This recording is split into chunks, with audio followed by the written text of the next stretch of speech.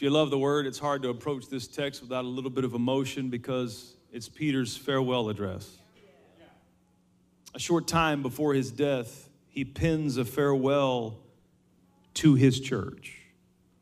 Now, a farewell address is a theological concept in the Scripture. There's several of them in the body of Scripture. A theological farewell address has 5 components. Number 1, prediction of death. Number 2, prophecy of future crisis. Number 3, exhortation to virtue. Number 4, a commission. And then number 5, the legacy of the author. Using this criteria, there are a total of 6 farewell addresses in the Scripture. Jacob gave one, Moses gave one, Joshua gave one, Jesus gave one, Paul gave one, and finally Peter gave one. He starts in verse 1 and 2 of 2 Peter by saying, Simon Peter, a servant and apostle of Jesus Christ, to those who through the righteousness of our God and Savior Jesus Christ have received a faith as precious as ours. Grace and peace be yours in abundance through the knowledge of God and of Jesus Christ our Lord. 2 things from those verses he raises. Number 1, faith is something you have received. If you believe the gospel of Jesus Christ, if you believe Jesus is who the Scripture says he is, then faith is something you have received. That's an important part of your belief system. You have to know that faith grants you righteousness or right standing with God. It's not your works, it's not your behavior, it's not how much money you give. Your faith grants you right standing or righteousness with God. How do I get righteousness, right standing with God? Romans 5:1. Therefore, being justified by faith, declared righteous by faith. So he said, you have a faith. And then he says, and it's precious. Your faith is precious, ladies and gentlemen, because your faith is the seal and the guarantee of your salvation. You always must tend to your faith, feed your faith. You always have to contend for your faith because your faith is precious. Look at somebody, say, your faith is precious. Then in verse 2, he says, grace and peace be yours in abundance through the knowledge of God and our Lord Jesus Christ, telling us and instructing us that there are spiritual commodities. There are spiritual goods and services that you're receiving right now while you're sitting here in church. What are those commodities? Grace and peace. Because the more you grow in your knowledge of God and our Lord Jesus Christ, the more you grow in your grace and in your peace. I guarantee you, you're going home with more grace and peace than you showed up with this morning. Verse 3. His divine power has given us everything we need for a godly life through our knowledge of him who called us by his own glory and goodness. I didn't do anything to get him to call me. He called me because he's good. I didn't do anything to get him to save me and forgive me. He saved me and forgave me because he is good. Through these, verse 4, he has given us very great and precious promises, so that through them you may participate in the divine nature, having escaped the corruption in the world caused by evil desires. What are the very great and precious promises he's given us? Well, there's 3. Number 1, salvation by grace through faith.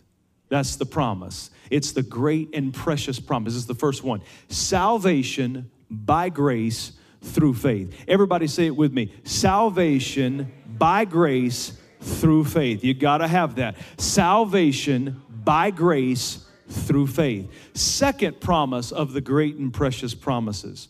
The indwelling of the Holy Spirit. This is a promise to every person that believes in Jesus, that the Spirit of God, the same Spirit Jesus had, would come and live inside you.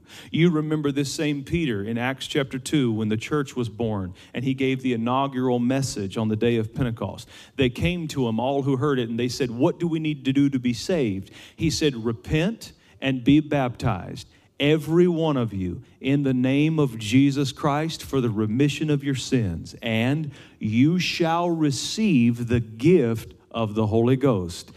This promise is for you, your children, many who are afar off, and as many as the Lord our God will call. That's the second great and precious promise, that when you believe on Jesus Christ and you are saved, God will send His Holy Spirit to live inside of you. And then finally, number 3 of the great and precious promises, the blessing of obeying Scripture's laws. There's a blessing in obeying Scripture's laws. Now, let me clarify. We are not saved by obeying Scripture's laws. If you think you're saved by obeying Scripture's laws, you will live out your faith from the paradigm of works righteousness. Works righteousness says the better I obey and the better I do, the better God will love me. So when I'm doing real good, I know I have God's favor. But if I slip up and I mess up, then God hates me. That's works righteousness. That is not what Christians believe. Christians are not saved because of their obedience. Christians are saved because of Jesus' obedience. Because Jesus said yes to the cross. Because Jesus said yes to the purpose of God. So you are not saved by your obedience, but you are blessed by your obedience. Let me make that clear. Obedience won't save you. Only Jesus can save you. But obedience will bless you. Let me give you an example of that. There are people in the world, all over the world, all over the church world, in the faith. They have received Jesus, they love Jesus, they worship Jesus, Jesus is their God, and they are saved and they're going to heaven, but they don't tithe. Now, they are not going to lose their salvation and go to hell because they don't tithe, but their finances will not be empowered and blessed by God because they don't tithe. It's not a salvation issue, it's a blessing issue. When you obey the laws of the Scripture, it doesn't make you any closer to God. You can't get closer to God than in Christ Jesus. But when you obey the laws of Scripture, God's blessing comes on those who obey His laws. So with this third clause, Peter extends every conditional blessing in the Word of God, every conditional promise to the Word of God, to those who have received the great and precious promises. Verse 5.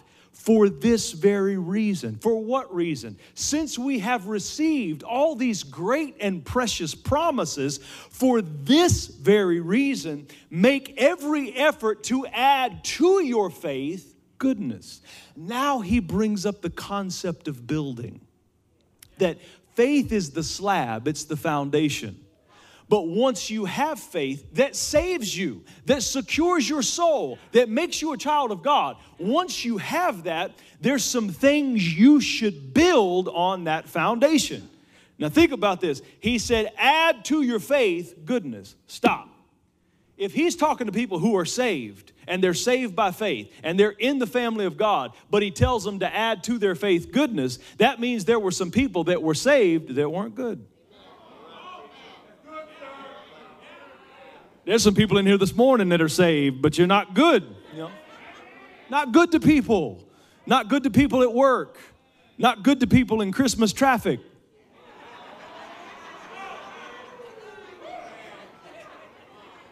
Not good to people in checkout lines, you know? Not good to your family. Not good to your kids when they're stressing you out. Just not good. And he said, don't stop at faith. Add to your faith goodness. Look at your neighbor, smile real cheesy and say, be good. Somebody needs this to deal with those family members that's coming in this week. Somebody better pat yourself on the chest and say, be good. Add to your faith goodness, and to goodness knowledge. Get some knowledge. Get some wisdom. You need to know about more than Jesus to survive this life. You need to read books other than the Bible to be successful and survive in this life. There's a whole lot of people that love Jesus and are going straight to heaven, but they'll be broke. They won't have any strategies. They will live their life in difficulty and misery because they never added any knowledge onto their faith. The most important knowledge is the knowledge of Jesus. But after you've got that, you better get yourself some books. You better get yourself some learning. You better get yourself some classes and add to your faith knowledge. Amen. And to knowledge, self-control. I'm going to skip over that one. There's a whole lot of pinky toes I don't want to stomp on. I'm just going to skip right over it. Add some self-control to your life. There's a lot of pressure in life that's just normal, that's just germane to life. It's going to happen. But a lot of the pressure you're going through in your life could be because you have not employed self-control. My favorite team in the NFL is the Cowboys, and they're having a tough year. And one of the reasons is they're one of the most penalized teams in the league. Now, a penalty is not something that has to hurt you. It's something you do to yourself. Peter's saying, you're going to have enough time facing the opposition on the other side. Learn to not hurt yourself. Employ some self-control. You may not be able to do anything about what they do to you, but you can do everything about what you do to you. And part of maturing and growing as a believer is learning not to mess yourself up with silly sins and immaturity and foolish behavior and just overall lack of self-control. Listen to the Father. Listen to the bishop as he's about to die. Peter was the first bishop of the New Testament church, and he's about to die, and he's looking at his church, and he's telling them, you got faith, but add to it some goodness, some knowledge, and some self-control. And to self-control, perseverance. Folks, there's some stuff you're just going to have to go through. God will not stop every storm right when you want him to. Sometimes storms serve a purpose that you're not aware of yet. There are some things in this life you're just going to have to survive. And he said you're going to have to add some perseverance to your faith so you won't be the kind of person that can't go through anything without falling apart, that can't go through anything without falling to pieces and quitting on people and quitting on jobs and quitting on marriages and quitting on your kids and quitting on your church. You're going to have to learn to go through some hard things, and you need perseverance. Incidentally, perseverance does not just mean to survive. Perseverance means to continue to pursue through severe circumstances. In other words, you got to have a purpose that you're chasing that's still worth chasing when times get tough. You got to have dreams and visions and goals down on the inside that it's worth surviving through severe circumstances to keep pursuing that thing. You got to have perseverance. And then he says, and to perseverance, godliness, and to godliness, mutual affection, and to mutual affection, love. Let me talk about mutual affection. He means don't be so cold to people. A lot of us have learned coldness as a defense mechanism. And people that don't know you well think you're just rude and you're mean emotionally. That's not true. You're one of the most loving people in the world, but when you open up and you love people, you love hard. And when you do that, you're easy to get hurt. So the more you get hurt, the more you learn to close up, to clam up, to be cold, to be indifferent, to seem mean. But he's saying, trust God enough to heal your heart and restore your soul. Trust God enough to hold you in the midnight hour when you're weeping. Trust God enough to open your heart up and have mutual affection. Be warm with people.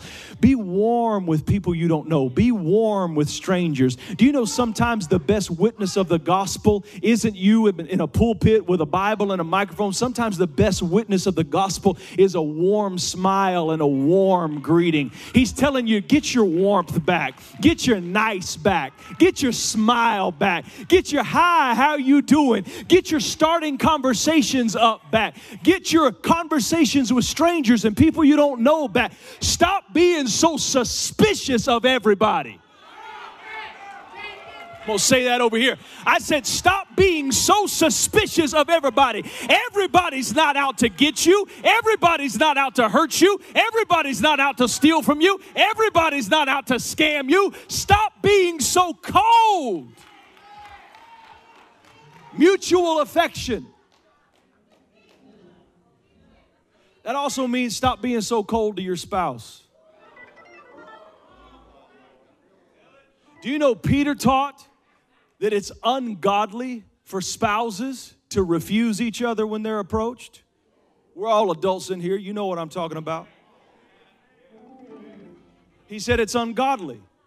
He said to husbands that if you're quarreling with your wife, don't go to God and pray before you fix it with your woman, because if you're quarreling with your wife, God won't hear your prayer. Bishop Peter taught us that.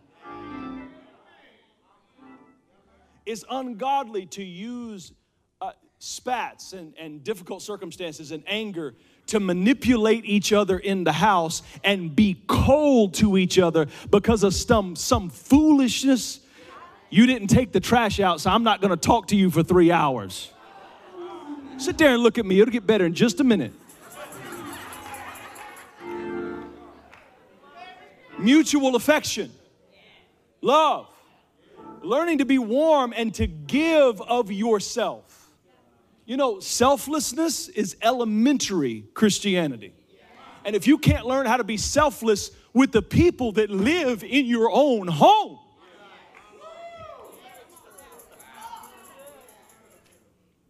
then you're missing it. He said, add mutual affection and love. Verse 8, for if you possess, someone say big if you possess these qualities in increasing measure, that means they get bigger over time, they will keep you from being ineffective and unproductive in your knowledge of our Lord Jesus Christ. You know what that means? That means there's a lot of people that have the knowledge of our Lord Jesus Christ that are ineffective and unproductive in their faith. Then he says, verse 9, but whoever does not have them is nearsighted and blind, forgetting that they have been cleansed from their past sins. That's the worst thing you can forget. In fact, that's why a lot of Christians don't have the overflowing joy that they should. It's why they're not walking in this goodness, in this knowledge, in this self-control, in this mutual affection and love, because they have forgotten that they have been cleansed from their sins.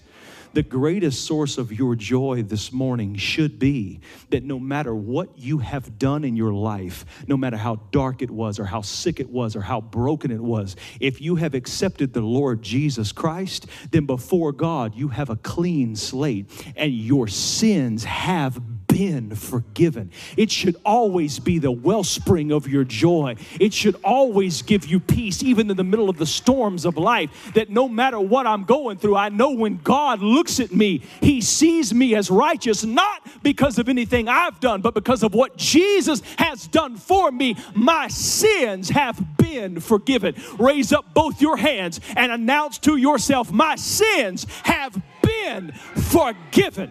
Clap your hands and give God thanks for that truth. My sins have been. Verse 10, therefore, my brothers and sisters, make every effort to confirm your calling and election. For if you do these things, you will never stumble. stumble. If you'll do what I'm telling you, Peter said, you will never stumble. And you will receive a rich welcome into the eternal kingdom of our Lord and Savior, Jesus Christ. Verse 12, so I will always remind you of these things. Even though you know them and are firmly established in the truth you now have, I think it's right to refresh your memory as long as I live in the tent of this body, because I know that I will soon put it aside, as our Lord Jesus Christ has made clear to me. And I will make every effort to see that after my departure, you will always be able to remember these things. And my heart breaks as I read the dying apostle's last words, because he's preaching a message to them that they've already heard. They're looking at him like you're looking at me when you hear me preach a message you've heard me preach 3 times. Oh, Lord, is he doing that again? I know all the points. I know where he's going to go. I know the transitions. I mean, Pastor, we've heard this. We know where you're going with this. We've memorized this message. But he said, I'm going to tell you again. I'm going to preach it again. I'm going to remind you again, because the greatest truth for you is not in a new revelation. It's in a revelation that you already know. And this is a powerful point, because many of you are looking for new answers to the problems that you're facing, when the real answer is not in something new. The real answer is in you applying something that you already know. That's a word for somebody. The strategy is in what you already know. God has not left you in the dark. The light for that situation has come. And the strength of it is, and the strategy is, you applying what you already know. Push your neighbor and say, use what you know. Verse 16, we did not cleverly devise stories when we told you about the coming of our Lord Jesus Christ in power, but we were eyewitnesses. I love it. We were eyewitnesses of his majesty.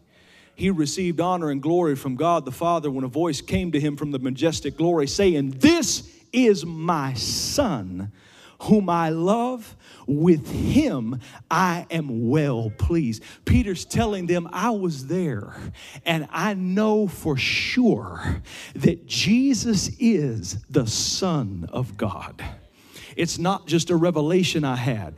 God the Father confirmed the revelation I had with an audible voice and a light coming down out of the mountain. On the mountain of transfiguration, I was standing there with James and John, and I heard the voice of the Creator bellow down from heaven in thunder and lightning, and he said, this is the one. This is my Son in whom I'm well pleased. Verse 18. We ourselves heard this voice that came from heaven when we were with him on the sacred mountain. In other words, Peter is saying, I've had an experience with God. Our faith is not just a philosophy or a religious ideology. Our faith can be experienced. And it's hard to preach that to people in 2019, 2020, because more and more Christians are coming to the faith and they are believing in Jesus, but they have not yet had a supernatural experience with God. They've not been caught up in the Holy Ghost, or they've not been filled with a quickening, or they've not had visions and supernatural happenings. And so we're getting further and further and further away from that. It's getting talked about a lot less than it used to be. But in the old church, they wouldn't let you serve on the usher board, much less hold a microphone to preach or sing or do anything else. You know what they'd ask you? They'd ask you, do you have a witness? Have you had an experience? Do you know God for yourself? Do you know anything about God that you didn't learn from somebody else? Do you have any personal experience with God? And what Peter is trying to teach them is, after I'm gone, after I'm dead, don't listen to anybody. Don't let anybody counsel you spiritually. Don't build your spiritual life upon the counsel of anybody that has not had an experience with God. Because I've walked with him, I heard the Father confirm him. I was there. I know who he is. And I want to tell you, if you're new to the faith, keep on following till you have an experience. Because if you have an experience with God, nobody will ever be able to talk you out of what you have experienced. Keep following God until you get sick and he heals you. And once he heals you, nobody will ever be able to talk you out of the God that you serve. Keep following God till he speaks to you. And when you hear his voice, nobody will ever be able to talk you out of what you experience. The famous author said it, that a man with an argument is always at the mercy of a man with an experience. I don't think God's real. I know he's real. I don't know he's real because of the Bible. I know he's real because when all hell was breaking loose against my family, when all hell came against my child, when the best specialist in the city said he would surely die, God came in and did what only God can do. I've had an experience. Is there anybody in the building that's ever had an experience?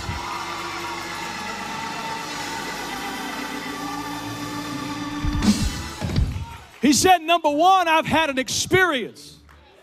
My apostolic authority, my right to instruct you, Peter was saying, is that I know him.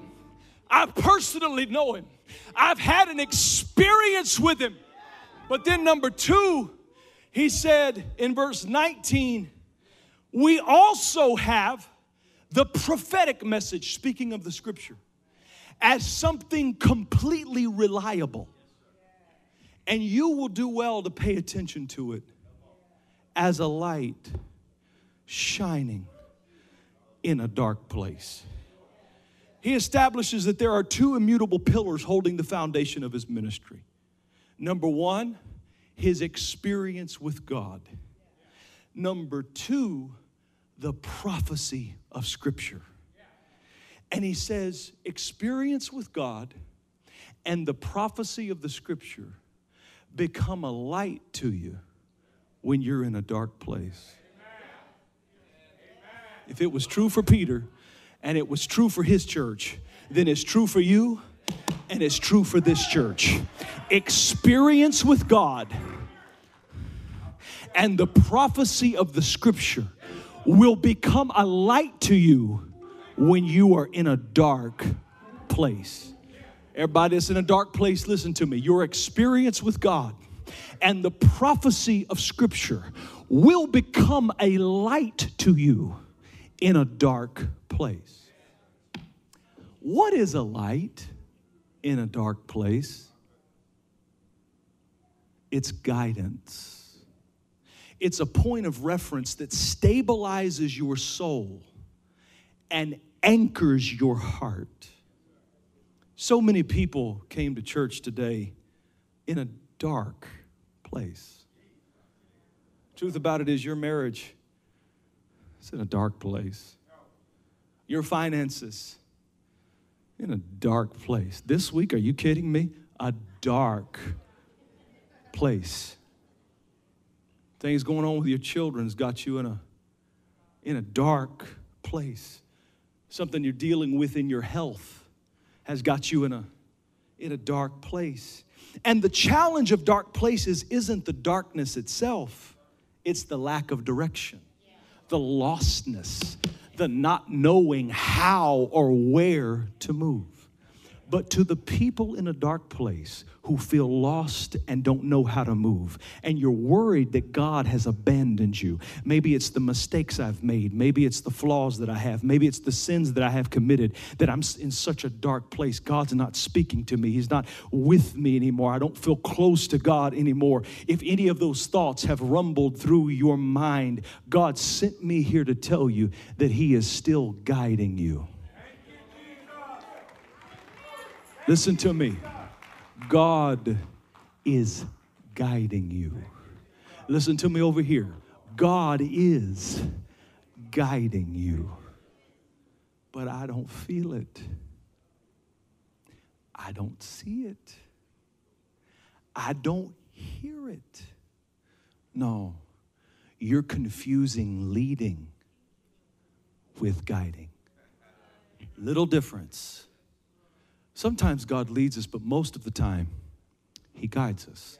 The difference in leading and guiding is if I come up to you after church and I said, listen, I want to take you to lunch. Find my car in the parking lot and just follow me out of the parking lot, and we'll get to the restaurant. Just don't worry about where it is. Just follow me. Now, you don't have to know the address. You don't have to know the exits. You don't have to know what street it's on. You don't have to know nothing. You just blindly follow me, and you'll get to the destination. That's leading. Guiding, something totally different. Guiding is what my GPS does to me that frustrates the HE double hockey sticks out of me.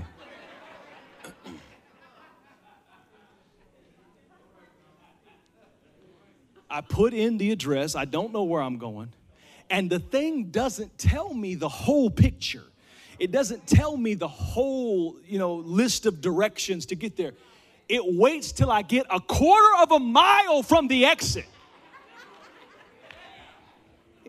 In 1/4 of a mile, make a right turn. And then it don't tell me what to do after that till I make the turn and get on the road. So it frustrates me because what I want it to do is talk to me the whole time. You're doing right. You're going in the right direction. You're doing good. Everything's going all right. I hate driving lost. I hate driving blind. I hate going somewhere that I don't know where I'm going. But if I'm going to be guided by that GPS, I just got to keep going till I get the next instruction. That's what God's guidance is about. He doesn't run off at the mouth and talk to you every 5 seconds. You're doing okay. Keep on moving forward. Sometimes He will leave you in a dry season where you hadn't heard any instructions and you hadn't seen any signs and you hadn't felt any movement. But sometimes when you're in that kind of place, He'll send a preacher into your church to stand up and scream at you and tell you, remind them that I am still guiding them.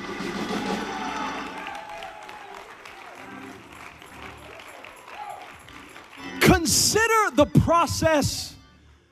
The process. That's what guidance is. It's a process. You haven't been abandoned. You haven't been orphaned. You haven't been left off to the side. You are in the middle of a guiding process with God.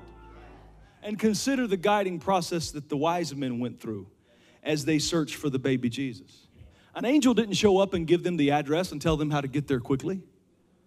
They didn't receive a prophetic word from a man of God. All they had was a flickering light, a star up in the sky. And they followed God's guidance through a little light and made their way little by little to their destination. The process took 2 years, but they were guided every step of the way. God will not leave you wandering and searching and seeking.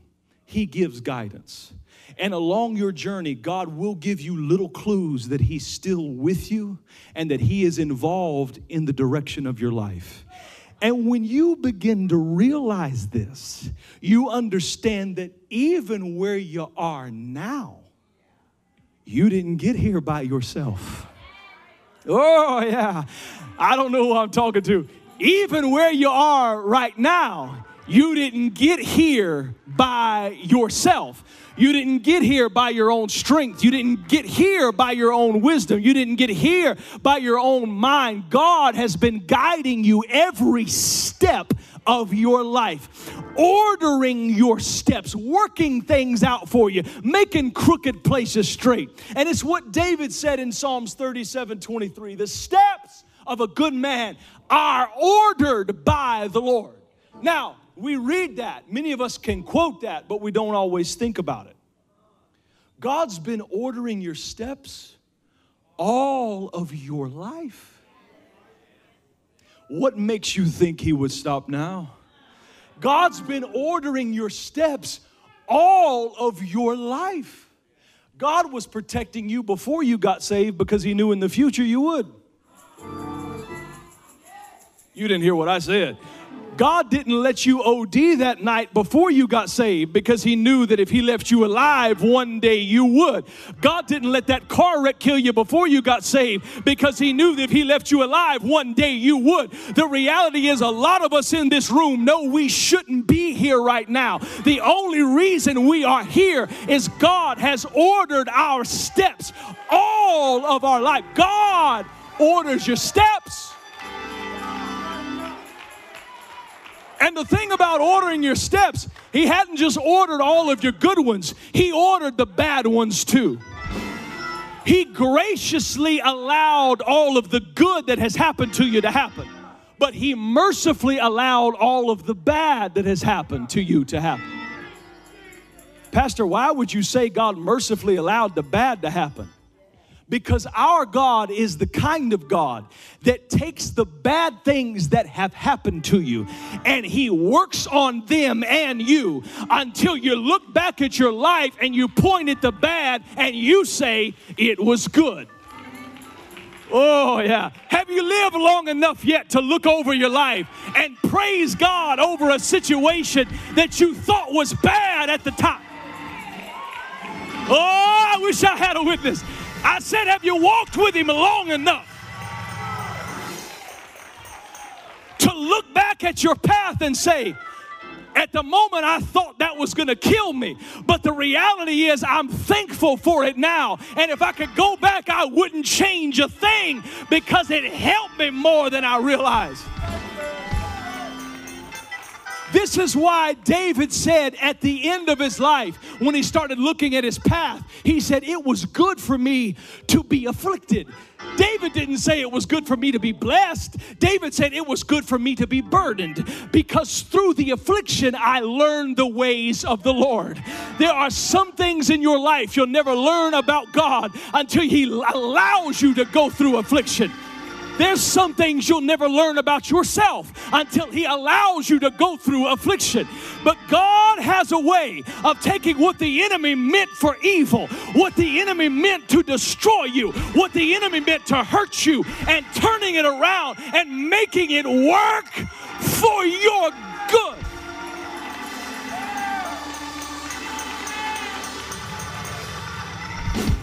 To the point that you look back and you begin to praise him for things he allowed you to go through. That's a mature praise. When you give God praise for the pain that he led you in and then ultimately out of.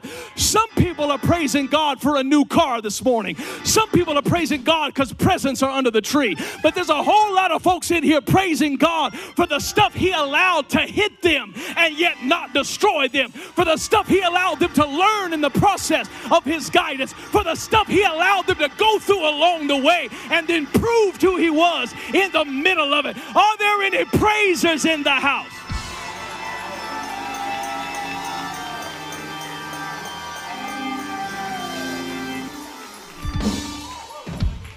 Ordering my steps means no matter what's happened up to this point in my life, I know God was in control of it. No matter what's gone on up to this point in my life, I know God's been sovereign over it. Everybody that left me didn't make that decision on their own. God was in control of it. Everybody that stayed didn't stay on their own. God was in control of it. Everybody that hired me, God was in control of it. Everybody that fired me, God was in control of it. The city that I live in, God was in control of it. The city that I moved from, God was in control of it. The circle of friends I have, God was in control of it. All the friends that left me, God was in control of it.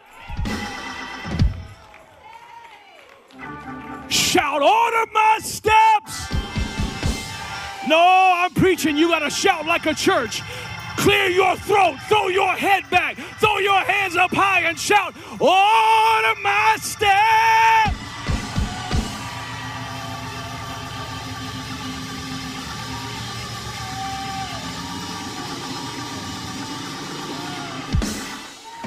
Don't allow the pain that you're going through to cause you to question God's guidance. He's still guiding you. I said he's still guiding you. May have been a long time since you heard his voice, but he's still guiding you. In fact, he wouldn't have started guiding you unless he intended to finish guiding you. And Job said it like this. Job said, the Lord knows. Oh, I wish I had a church to talk back to me. I said, the Lord knows. He said, the Lord knows the way that I take, and when he has tried me, I shall come forth as pure gold. Job said this with his children in a graveyard, and his house burning down on fire, and his business that had just fallen apart, and all of his investments and his livestock dead. Job said, the Lord knows the way that I take.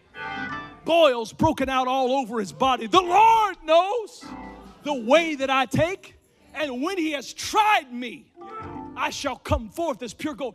That's a person that knows God's guiding them. Job didn't take the trouble as a sign that God had left him. Job looked at the trouble and said, well, if he brought me into it. Yeah. Oh, I want to preach to somebody's spirit. I said, if he brought me into it, oh, God, help me, Jesus. I said, if God brought me into it, I know him enough. I've experienced him enough.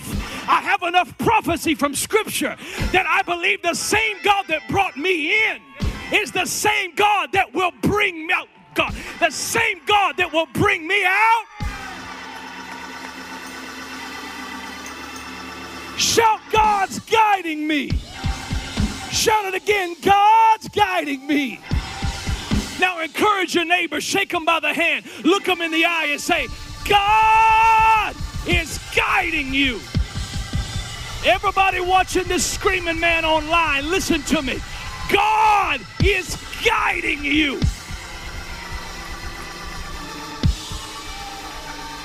You ought to give him praise. He hasn't left you.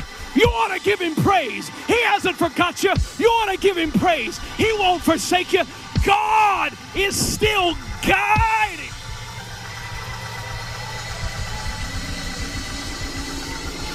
Come on, people of faith. Come on, people of faith. Get your recharge. Get your blessing. God is still guiding you.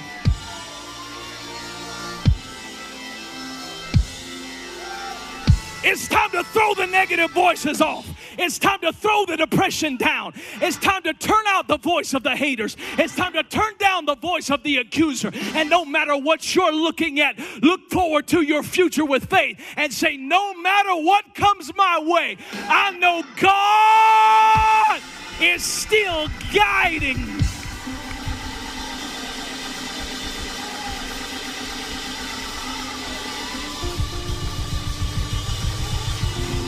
Guiding me, guiding me all of my life, through every stage, through every difficulty, through every tear I've cried, all of my life, God has been guiding me.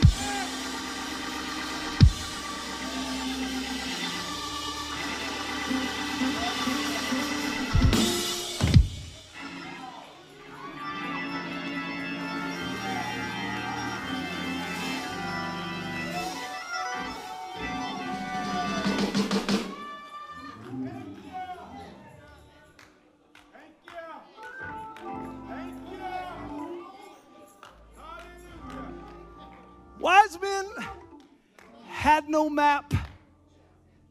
Wise men had no GPS. Wise men had no direction. Wise men had no voice. All they had was a flickering star. Not even a big light like the sun that gives details. Just a flickering star up in the night sky. Look at God. painting a flickering star on the canvas of a dark night. I want to thank God because no matter how dark the seasons in my life has been, when I look back over, I have to admit, He always left a little light on for me.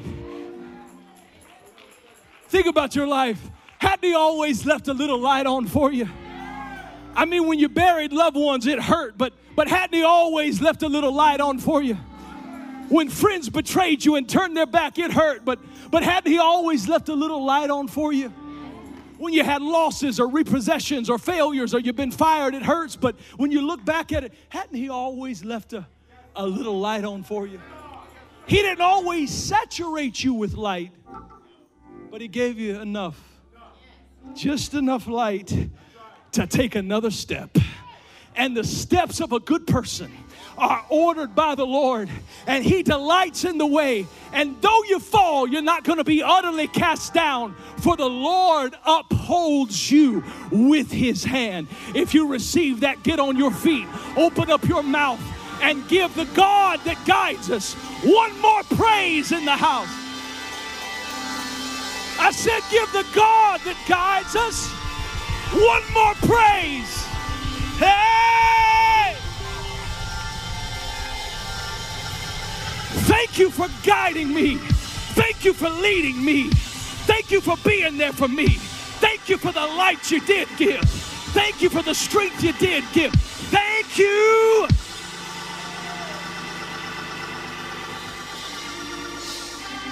I know you got to go. I know you got family in town and stuff to get done at the house, but I need to give 20 grateful people just about 30 seconds, because when you look back over your life and you see how God's been guiding you, something down in your spirit, because you're a praiser, has an instinct to give God a shout, has an instinct to give God a praise, has an instinct that says, I can't leave a service like this without giving God the praise He's worthy of. So every praiser, you got 30 seconds to get you some room and make you some space and give the God who guides some praise.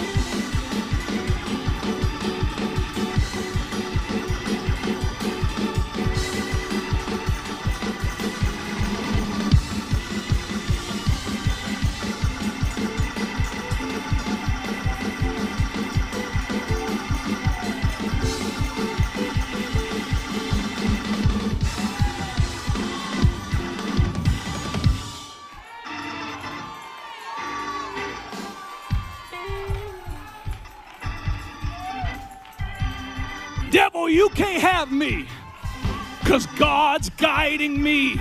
Come on, say it. Pat yourself and say, devil, you can't have me, because God's guiding me. Preach for me a little bit. Say, you can't have my children. No. You can't have my children, because God's guiding me. You can't have my blessing, because God's guiding. Oh, you can't have my future, because God's guiding me. Believe it or not, you need to hear yourself say some of this stuff. You can't have my future, because God's guiding me.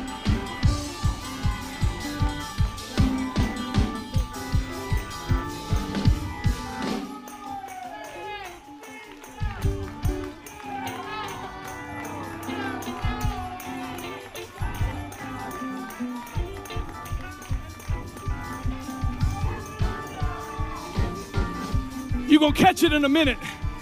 God's guiding me. I won't worry about tomorrow. God's guiding me. I'm not worried about the turmoil on my job. God's guiding me. I ain't going to worry about the sickness in my body. God's guiding me. I ain't going to worry about the trouble with my children. God's guiding me.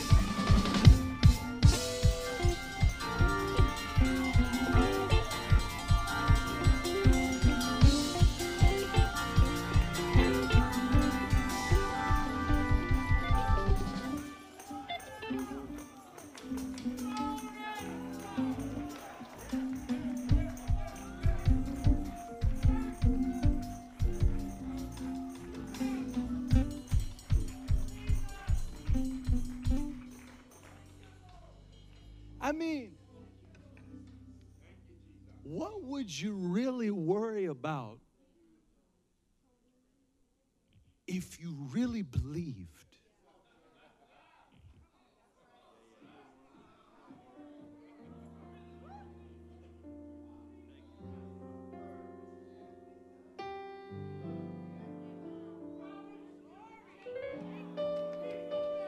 What would you fall to pieces over? What would you allow that anxiety to take your mind and take you out of your character? When you get up under pressure, you turn into a different person. Talking to your family like that, treating people like that. And it's not you, it's the pressure. What would you allow to pressure you that way if you really believed God's guiding me? What if you made a decision when you leave this place? No matter what comes my way. You know, negative self-talk is so toxic. And some of the way you've been talking to yourself, the stream of consciousness, the thoughts that become words that are in your mind have been so negative. And I tell you what I believe. I'm not a perfect person. Oh God. If you knew how imperfect I was, you wouldn't want to sit and listen to me preach.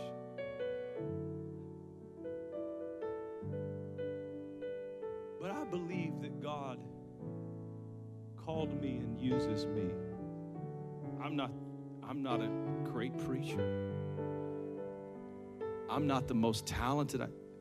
I have very little skill.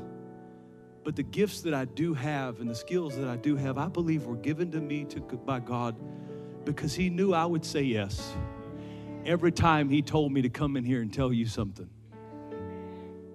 And God woke me up last week and told me to come in here today to tell somebody that thinks you've been abandoned, somebody that thinks you've been forsaken, somebody that feels you're off course in your life, that you're wasting your time, that your life doesn't even matter anymore because there's no purpose to it. You've been questioning everything about your identity and your purpose and who you are as a person. You've been questioning things God designed about you and made you to be that way, and you've been questioning it.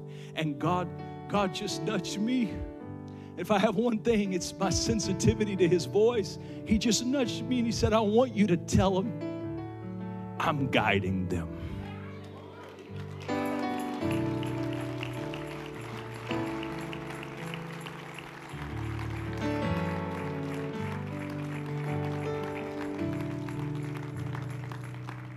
Now I have the way I was raised. I have the style, how I learned preaching and how I learned ministry. It's just part of my culture and who I am. And some of you had to get over that. But if that bothered you, or if the screaming bothered you, if the sweating bothered you, just cut through all that and just hear this one thing. And I'll say it as soft and as sweet as I can. God ordered your steps to be here. He made sure to sow within the tapestry of your life this appointment to be in that seat this morning, and for me to be here this morning, and for me to tell you that He said He's still guiding you.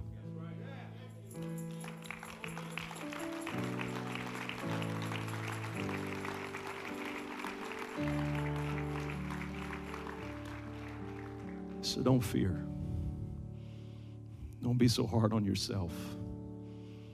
Don't be so hard on the people around you. Add to your faith goodness. To goodness, knowledge, and to knowledge, self-control. To self-control, perseverance. Keep building on the foundation, the rock of Jesus Christ. And whatever it is you're going through, you will get through it. If God guided you into it, He will be the one that guides you out of it. David said, yea, though I walk through the valley of the shadow of death, I will fear no evil, for Thou art with me. If you brought me into it, God, you're going to bring me out of it. Lift up your hands all over this house. Father, we praise You and worship You. We adore You and thank You.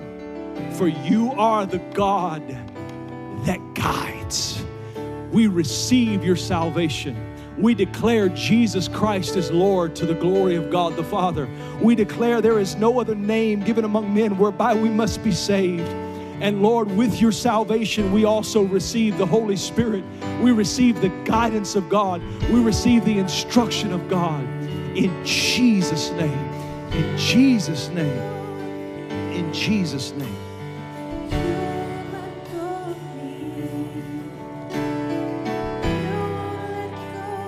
Listen, Isaiah, one more word for you. I know I got to get you out. Isaiah, I'm sorry I went so long. Isaiah 58, verse 7, God was talking about the sacrifices that enable His house to be a ministry to people, that enable the church to help people. And God said, the purpose of that, is it not to share your food with the hungry, to provide the poor wanderer with shelter, when you see the naked to clothe them, and not to turn away from your own flesh and blood? He said, then your light will break forth like the dawn. Your healing will quickly appear. Your righteousness will go before you. The glory of the Lord will be your rear guard. And then verse 11, this is your word. Look at it on the screen. Verse 11, the Lord will guide you always. Look at that on the screen and read it with me. The Lord will guide you always. Now make it personal. The Lord will guide me always. In fact, just something I want you to say to your person, whatever your name is, I want you to do it like this. I'm going to say my name because it's me. The Lord will guide Jason always.